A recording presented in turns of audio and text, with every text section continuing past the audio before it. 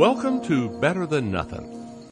What you are about to hear is just me being able to speak with some amazing people that come from many walks of life. This episode of Better Than Nothing is brought to you by Concept by Iowa Hearing. Your hearing is our priority. Visit iowahearing.com or call 877-955-4020 for a free hearing screening. That's 877-955-4020. My life as a farm news broadcaster had many days that started early and finished late. One day in particular, back in 2006, holds some special memories because I was part of a delegation that went to Iraq. The story revolves around a lady who's my guest.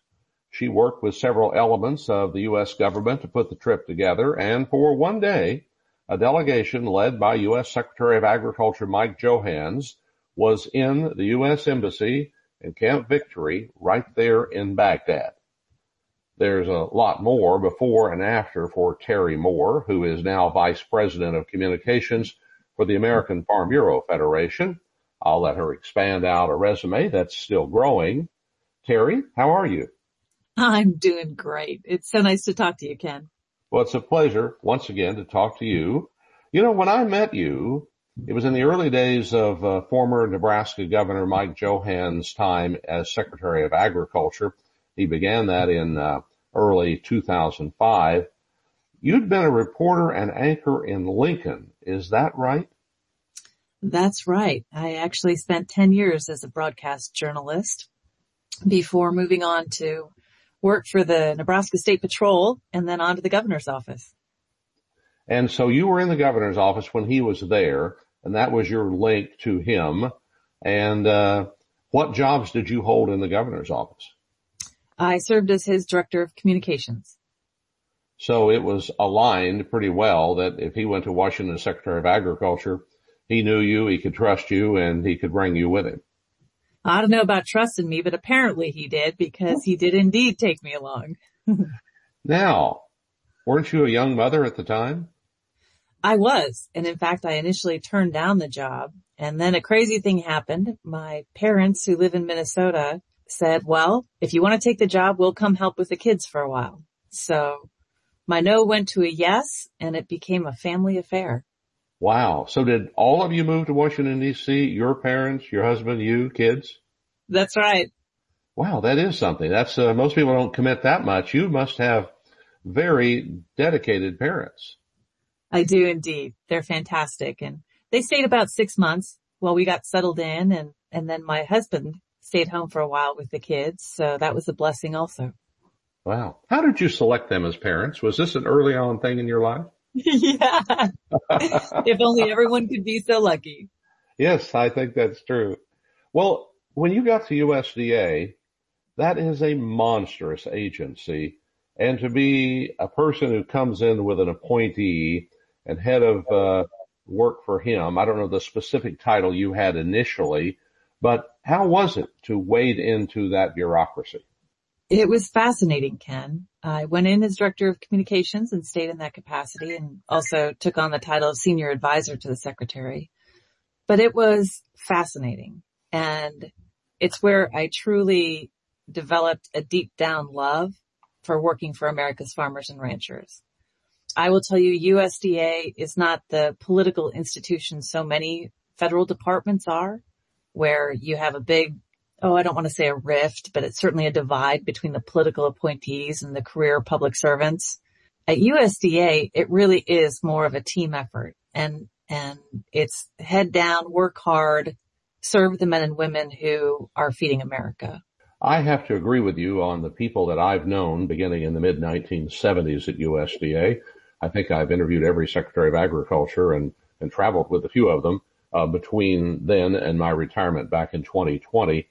But it was those people that were really the interface with us, with the media, and with the farm organizations. I think one gentleman, Larry Quinn, who was there for an extended period of time, and I think he was perhaps instrumental in putting my name forward at least I've always accused him of that, threatened him about that, to go to Iraq with you guys. You bet. Larry was a fantastic colleague, and I couldn't have agreed more with the recommendation, and that's why we reached out to you. And it was really about documenting something, such an important trip. Something that I think very few people realize is the extent to which the U.S. military, really, but the entire leadership believed that agriculture could be key to success in Iraq. I have told some stories about Iraq to people that they never thought of putting this together. It was the cradle of civilization. It's where agriculture began 10,000 years ago, if not longer. And the story of the Babylonians is the reason they developed written languages. They had to keep track of the records because they were keeping track of the crops that they were buying and selling. And agriculture and Iraq have a huge overlap. There's no doubt about it. Part of our mission there was building what we called PRTs, Provincial Reconstruction Teams.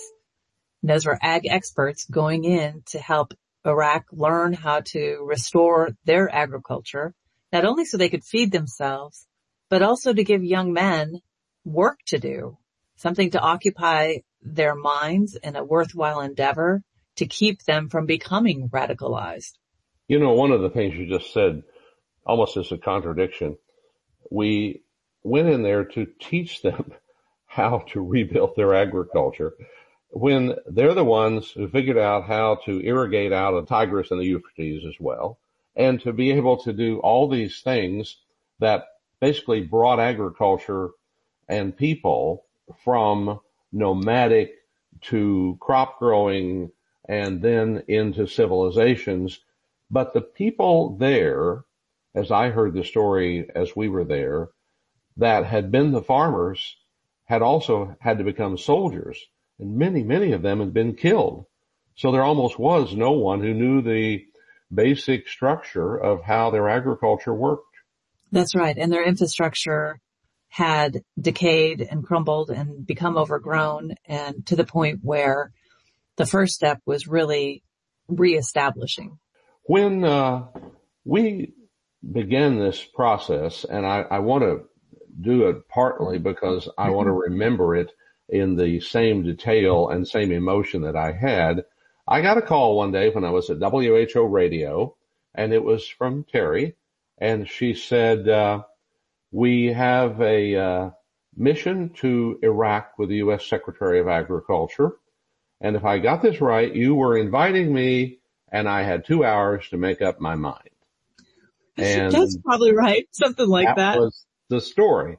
And so, of course, the first person I called was my wife, and she has given me the blessing to go many times. I even went into Russia right after Chernobyl and was there just 100 miles or less from the reactor. I remember that. We went to Russia and we came that close to Chernobyl. And so she gave me the green light, and I turned to my program director at WHO, which basically overwhelmed him when I said, I've got an offer to go to Iraq. And he said, well, I can't say no. And so I took that as a yes. And I called you back. And I said, okay, I'm in. And you said, fly to Washington, be there, I think 3 days later. And when you get to Washington, let me know what your flight is. When you get to Washington, I'll call you and tell you what to do from that point on. And this is all hush hush at this point. Is that accurate? That's accurate. Yeah, we made you swear not to say a word about it because obviously there were security concerns with a member of the cabinet going into a war zone. So yeah, it was very hush hush until the day of. So I landed in Washington. By the way, I had been on a couple of trade missions through Andrews Air Force before. And I went there at your direction at the right time. I stayed with my daughter. And when I got there, I'll tell you a story you may not know. I got there just at the same time that President Bush was flying in his helicopter and departing on the presidential 747. So they let me into the terminal area, and they said, now, the president is coming in. You cannot leave here. And I said, well, may I take pictures out the window? Sure. So I walk over to the window, have my camera here. I'm one of the best photographers in radio. I don't know, a lot of people know that or not. And I set myself up, and I noticed that the glass on that window looked like it was at least 2 inches thick, and I assume bulletproof. Here comes the helicopter, the presidential helicopter, and it landed. The president immediately got off, saluted by the Marines, the whole bit. He takes the 50 yards over to Air Force One. He goes up the gangplank, and he turns around and waves to nobody in particular there, but he waved, and he stepped onto the plane, and it immediately started rolling. They just jerked that jetway away. It's just a ramp at that time outside, and then they shut the door after they were moving, and they were gone. But the interesting thing, Terry, is that as it pulled away, me thinking it was the only thing on the runway, behind the wheels of that aircraft was another jet, which was a little business jet, and that was what we were going to ride in. So our plane was not as big, in my estimation, as the wheels on the president's jet as he left. That may well be true. Now you showed up about this same time, right? Right. And so this group of us, I believe there were 8 plus 2 or 3 crew members took off. That sounds right. Is that right. about accurate? I think so. One of the people with us that was, everybody was interesting, but one of the people that was with us that was most interesting was Colonel Dan Kane. And he was a Air Force pilot. Apparently in 2001, he had literally been over Washington, D.C. in an F-16 armed to shoot down anything that was flying. And he was a liaison with the White House at the time, and a charismatic guy. I mean, I was just in awe in his presence, and he was directing us, helping us to get through this trip.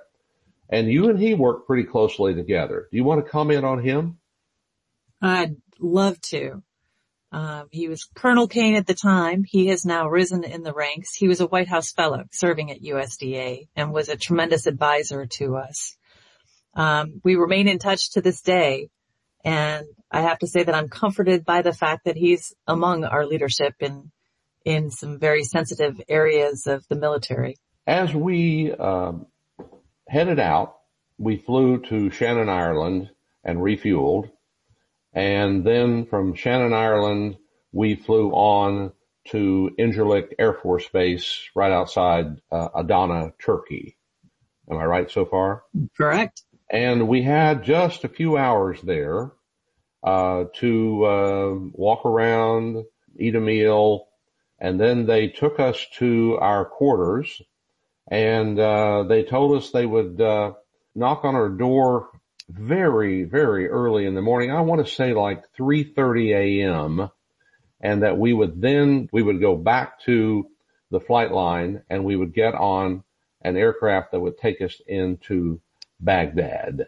That's right. How were you on the upside down effects of being able to try to do your job when your body is telling you it's one time and your clock's telling you it's another? Oh, I got pretty used to that. We traveled to 13 countries in all different time zones, and Secretary Johanns was the kind of guy who wasn't going to waste a minute. So while sometimes government delegations take a breather when they're switching time zones or on long distance trips, it was always go, go, go for us. So that was less of an impediment, really kind of wrapping our minds around the realities of where we were, and maybe you're getting to this, Ken, but I certainly will never forget the bomb going off, 500 feet away when we finally did land in Baghdad.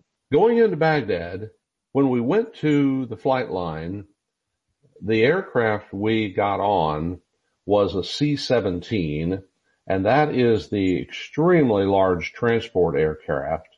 And the thing that stuck in my mind, first of all, was how big it was. The second one was that it was full of munitions and spare parts for Humvees and we had to sit along the sides on these canvas seats. There were only 3 true seats in the aircraft, a jump seat, a pilot, and a co-pilot. Secretary Johanns sat in the jump seat, and the pilot was about 30 years old, had kind of a scruffy mustache, and the co-pilot was a young lady who told me she was 23, and she had a cute little ponytail. And it hit me as to how young people are that are in war. I was just shocked at how young they were, but yet, they're flying this multi-million-dollar aircraft and they're going to go into the belly of the beast, so to speak. That probably unnerved me as much as anything.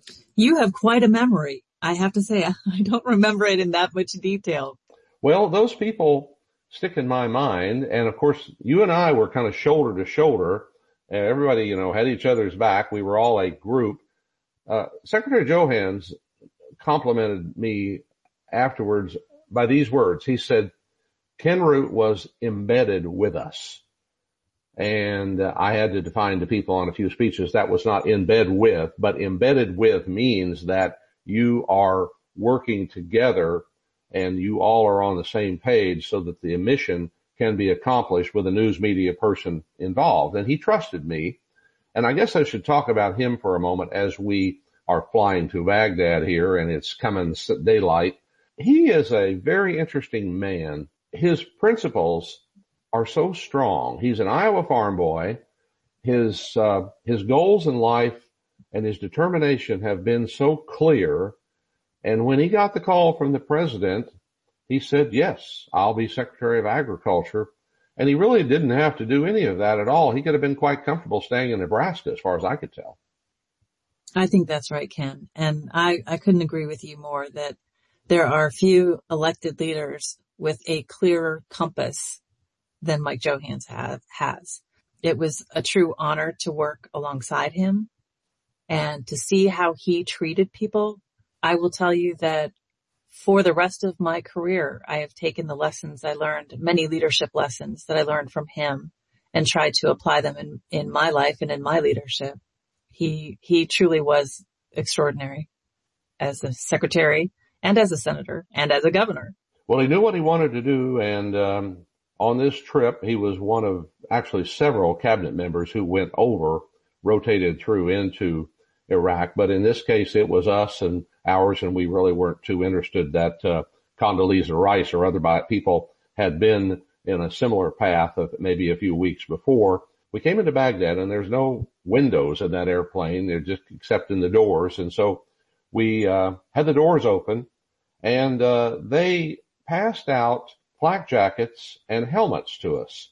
They then escorted us across the runway inside, and then they put us in a helicopter with a live gunner, and they flew us from the Air Force base area, the military base area, over the city and flew us up to the embassy.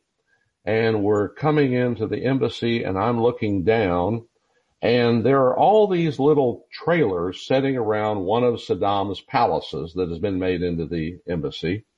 And these little trailers have these blast barriers that are about 9-foot high concrete that can be placed with a forklift up against the trailers. And there's one of them that's got a little bend to it, like 20 degrees, so you can squeeze through, open the door, and get into your trailer.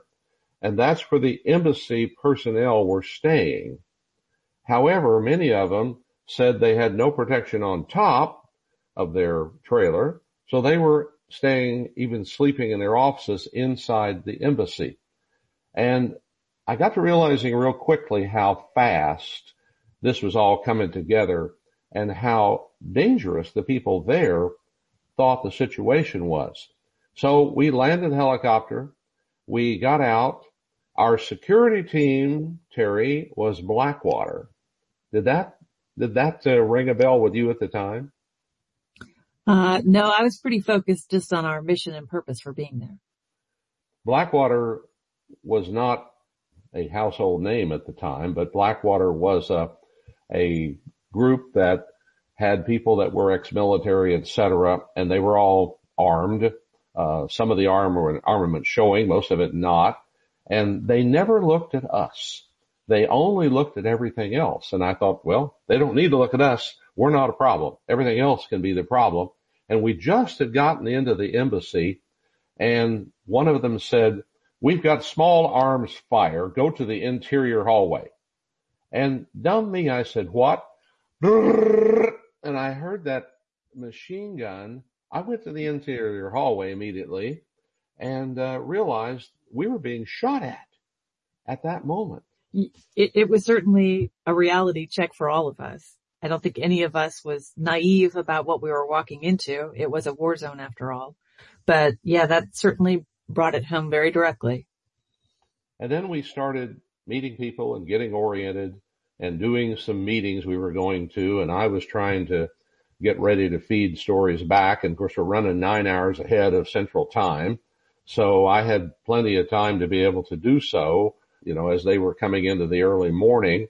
In fact, I did early morning radio at midday from there, and then worked up the rest of my stuff as we left later on to go to another area where I couldn't feed. But as we hopped through this embassy, it was a beautiful place, a very beautiful place. Everything they said about Saddam Hussein, making everything for him, truly, it was remarkable. Terry, I found that to be almost like a museum as we walked through it. Yeah, it truly was. When you began doing meetings in there with people, what was your reaction to the people who had guts enough to be on the American side and to come in and sit down with us, even though it was pretty clear they would be known as to who they were and potentially have consequences? I have nothing but the utmost respect for the people who both took on official roles and on the American side, and for the Iraqi officials who stepped up to leadership positions, which made them a target in many ways. And yes, you're right. Average everyday farmers and ranchers who came in to talk about agriculture realities in Iraq and the risks that they took to do so. It was very sobering and added to the significance of the trip and our belief that we needed to be successful, to make sure that something came of the meetings, I guess. Saddam Hussein had been deposed by that time, and we were in a situation where that they had a government, and the president of Iraq was there and met with Secretary Johanns. They allowed me to go in during their meeting and get pictures of that. And that kind of began me shooting pictures of everything possible to document the trip, as you said, as we went through the entirety of the day. Mm-hmm. President Maliki. That was significant. I don't know whether they exchanged much other than a photo opportunity, but they did talk for a little bit of time. Any idea if they really engaged in anything of memory? Oh, I think there was a substantive conversation about the PRTs that we were sending and specifically what President Maliki thought was the most value that they could bring, how else we could support them. And similarly, when we then met with their trade ambassador, we signed a memorandum of agreement talking about our cooperation going forward and the support that we would offer. The gentleman who signed that agreement with us could speak English perfectly well. As I recall, he was an Iraqi who had gone back, and he risked himself. In fact, he was attacked after we were there and injured, but lived. But he was the one who accepted the agreement where that basically the extension service and others could go in and be able to assist. They would, of course, be protected by American soldiers. And I actually knew some of the soldiers afterwards who did those missions to help the Iraqis start rebuilding their agriculture. And that was our key area that we were involved in. Correct. And it really highlights, we talk a lot about how food security is national security or is part of national security. And I think a lot of Americans don't really understand what we mean by that. And it really only takes one glance at some other countries and what has happened as a result of Russia invading Ukraine. And it really brings to light what we mean by that, just how important it is to have a safe and reliable food supply if you want to keep the peace and maintain security. To give people a little feel for this time in the embassy, it was an electric environment. And I recall one guy who was showing us around and helping us out, and he was in the U.S. military, a middle-aged man. And I said, are you active duty? He said, no, I'm National Guard. I said, what do you do? And he said, I'm a banker in Topeka, Kansas. And that was what he had done in his career and what he was going to go back to, but he was over there at the time. So there were a number of people who were called up at that period. We had another bomb that went off. It was a mortar that hit in the parking lot, and that's the one you spoke of earlier. Do you want to comment on what your thoughts were when you knew that had happened? Well, seeing the billowing smoke nearby definitely gave me pause. And I think anyone in their right minds who isn't accustomed to being in a war zone would have the same reaction. By the same token, there had been a couple of other incidents, and as you mentioned, part of the delegation was attacked the same day. So that was part of the reality of the mission we accepted. I know that we were expecting the national media to come out to the embassy to interview the secretary, and they did not show up. And we later on found that a bomber had hit the gate of the embassy, and so the military shut down any civilians traveling across the city at that point to it.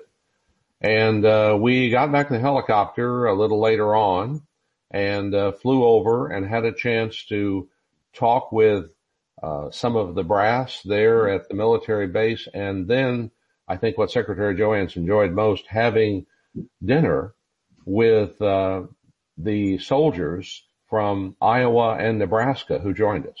Yes, that was really fantastic and a touching time.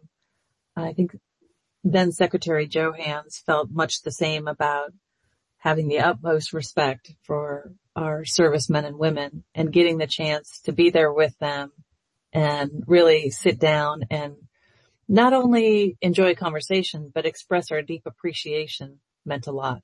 One of the things that I took with me was some beef sticks. There was a big push by the cattle industry to send these beef sticks over that are very flavorful and not exactly jerky, but good stuff, and that it was from American beef and it was being sent to the soldiers. And so I asked them, I said, have you gotten any of these beef sticks in the past? And this young man said, yeah, we have. And I said, how do you like them? And he looked at me and he said, we don't eat them. They're too valuable. And I asked him what he meant, and he said, we trade them. We trade them for all kinds of things that we need. And he said, they're good, but they're too valuable to eat. In World War II, WHO radio that I was working at the time had war reporters, and they took turns going to the war zone in Germany primarily and across Europe and reporting in. Of course, that was the only news in many cases people were getting. And one of them was Herb Plambeck, who was the first farm broadcaster at WHO. He had gone there in 1936. He was a legend until his death in 2000. But he took an ear of corn with him, and every soldier that he found from Iowa, he would give them one kernel of that corn just as a memory of home. So I took about 20 ears of corn, I guess, with me, since we could carry a whole lot more. We had a C-17, for God's sake.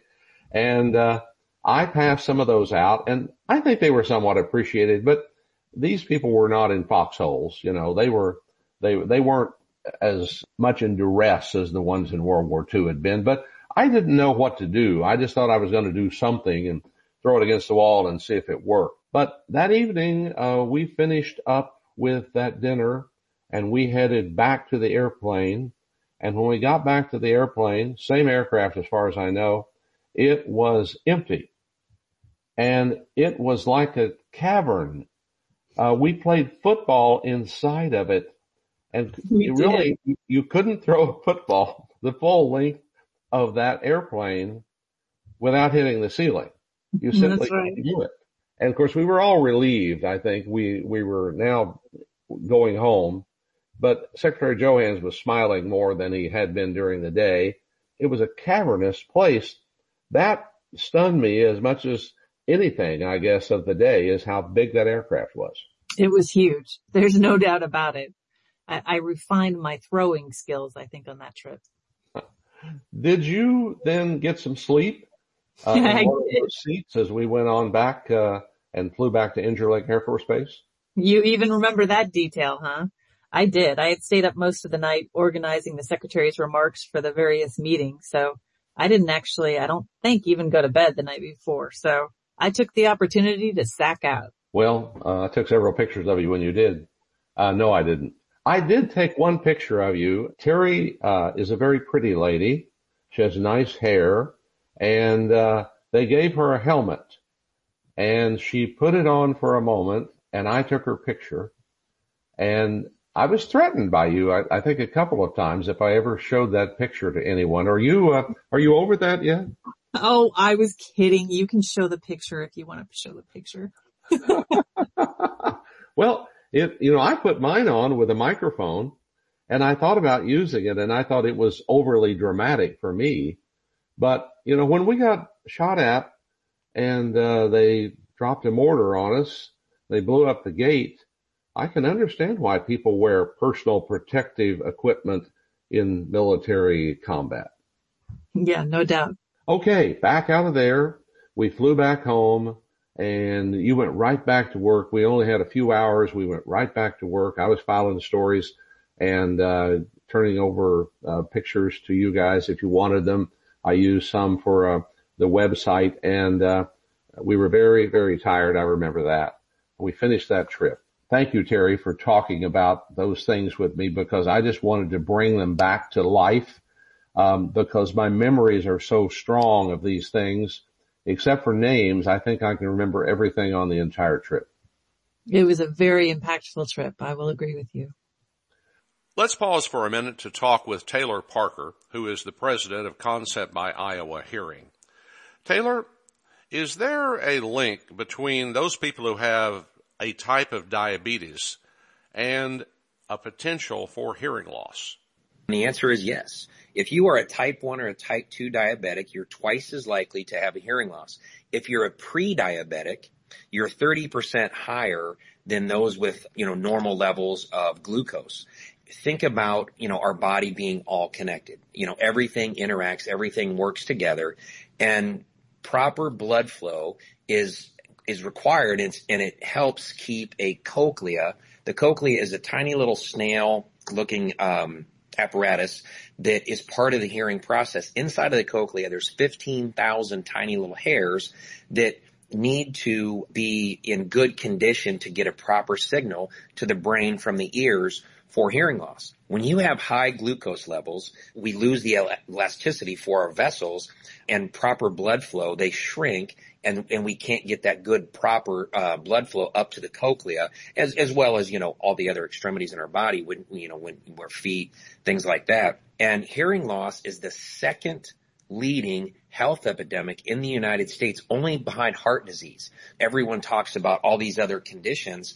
Heart disease is very similar in the standpoint of proper blood flow, all those things. So diabetes has that huge piece, whether you're type 1, type 2, or even pre-diabetic, has a huge role in good hearing or having a, potential untreated hearing loss. Thank you, Taylor. You can schedule your free hearing screening at Concept by Iowa Hearing. Call them at 877-955-4020 or online at iowahearing.com. Let's rejoin my guest, Terri Moore, who is now Director of Communications for the American Farm Bureau Federation, following her years working for Governor and then Secretary of Agriculture and then Senator Mike Johanns from Nebraska. Now, we get back home. I'd like to talk about you from that point forward. You stayed as long as Secretary Johanns stayed, and then he went back home and ran for senator and won that race. Where did that put you? I got a call from the White House asking me to come join their communications team, and I did so. And from there went on when Secretary Johanns became Senator Johanns. He invited me to come be his chief of staff in the Senate, which I also did. So I kind of bounced around D.C. a bit and then did a stint consulting before I landed with American Farm Bureau. At Farm Bureau, that's a peach of a job. I know people that have been that job all the way back to the 70s, and I think you were a very good choice for that job. It's not one that just kind of keeps track of what's going on. You are pushing the envelope all the time in Farm Bureau to be able to see which way agriculture is going and leading. You must have a dramatic and dynamic daily life in Farm Bureau. It's busy. I won't, I'll grant you that. I've not had a boring day since I started. But it's really mostly because I see great potential in our role as the voice of agriculture and in building a stronger agricultural network to be able to tell agriculture story, to take control of a narrative that for a long time, I'm going to say that we didn't do a very good job of engaging publicly. And we kind of let the activists tell the agriculture story from their perspective. So I'm very pleased that not only our organization, but I think throughout the agriculture sector, that realization of the importance of engaging is top of mind, and we're getting better and better at it. Tell me about Mr. Duvall, Zippy Duvall, as your boss and as the president of Farm Bureau. He's a great guy. He is as down to earth as they come. He has his own farm in Georgia. Virtually all of our leaders are real dirt under the fingernails farmers. And so he divides his time. He's on the road a lot, but he's also in DC a portion of the time and still trying to maintain his own farm. But he really brings the perspective of the farmer, I want to say, is passionate about that. When he travels, he's constantly collecting stories so that when he goes to testify on the Hill or goes to meet with members of Congress or leaders, just the other day, he went and had coffee with Secretary Vilsack, and he was able to convey firsthand stories right from the field of some of the things happening, impacting farmers and ranchers, things that we feel strongly need to be addressed. And that's really President Duvall's strength.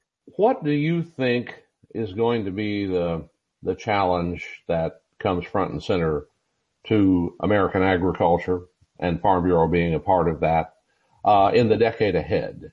Do you see that population growth or that government intervention or other things that I'm not thinking of or mentioning will be the ones we are most concerned about? Oh gosh, I think certainly the issues you mentioned, there is no shortage of challenges facing agriculture, right? But I also feel like sometimes we get so focused on those challenges that we forget to celebrate the tenacity and resilience of agriculture.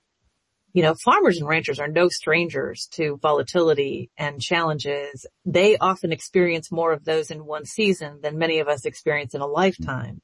I have every confidence that American agriculture will successfully prevail.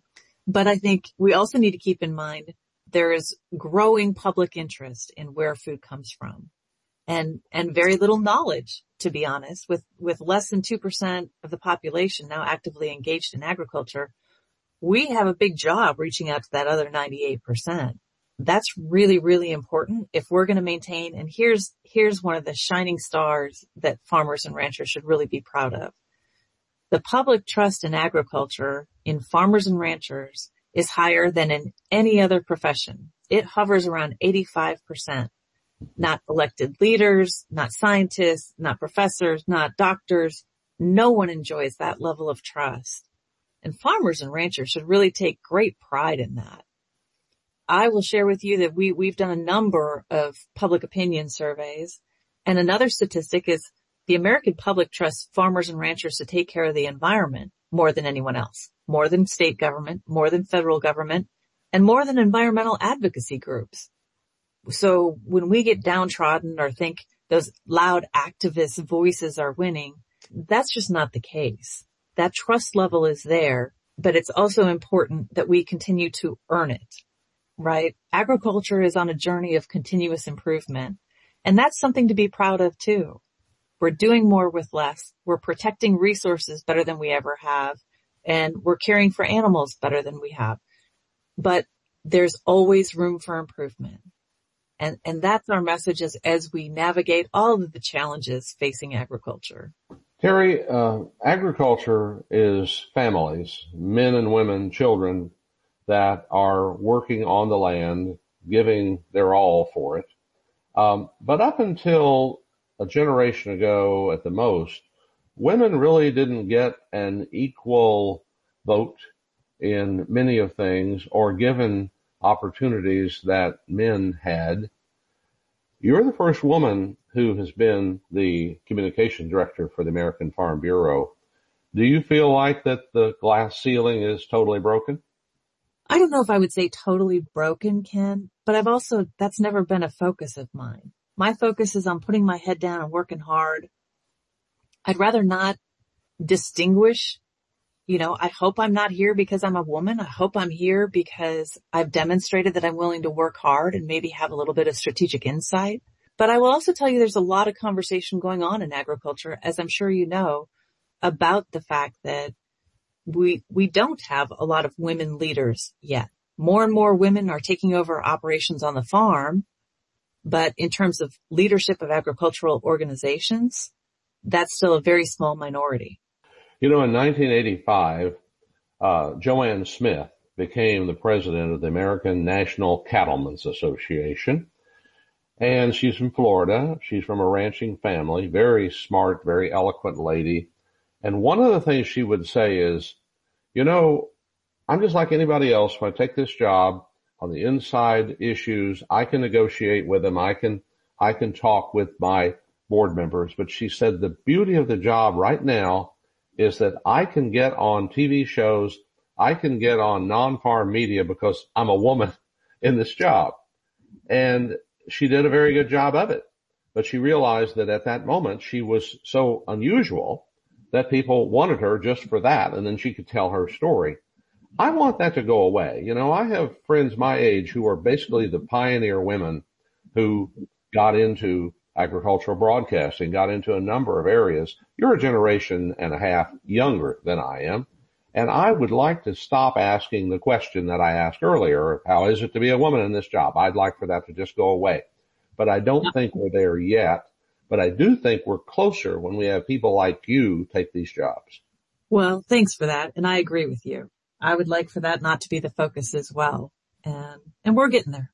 Terri, good luck. We'll just follow you for the next several years on how you and Farm Bureau are doing and all the things that are coming down the pike. And may you be able to see them coming before they get here. That's quite a challenge in agriculture, as you are serving now as Vice President of Communications for the American Farm Bureau. Thank you for talking to me. It has been delightful to catch up with you, Ken, and to reminisce a little bit. And thanks for all you've done for agriculture. You're quite a legend in the business. Just not a good one. Thank you. Hardly. Thanks for listening to Better Than Nothing. If you'd like to tell me your thoughts or relate your memories, send it to kenroot@gmail.com.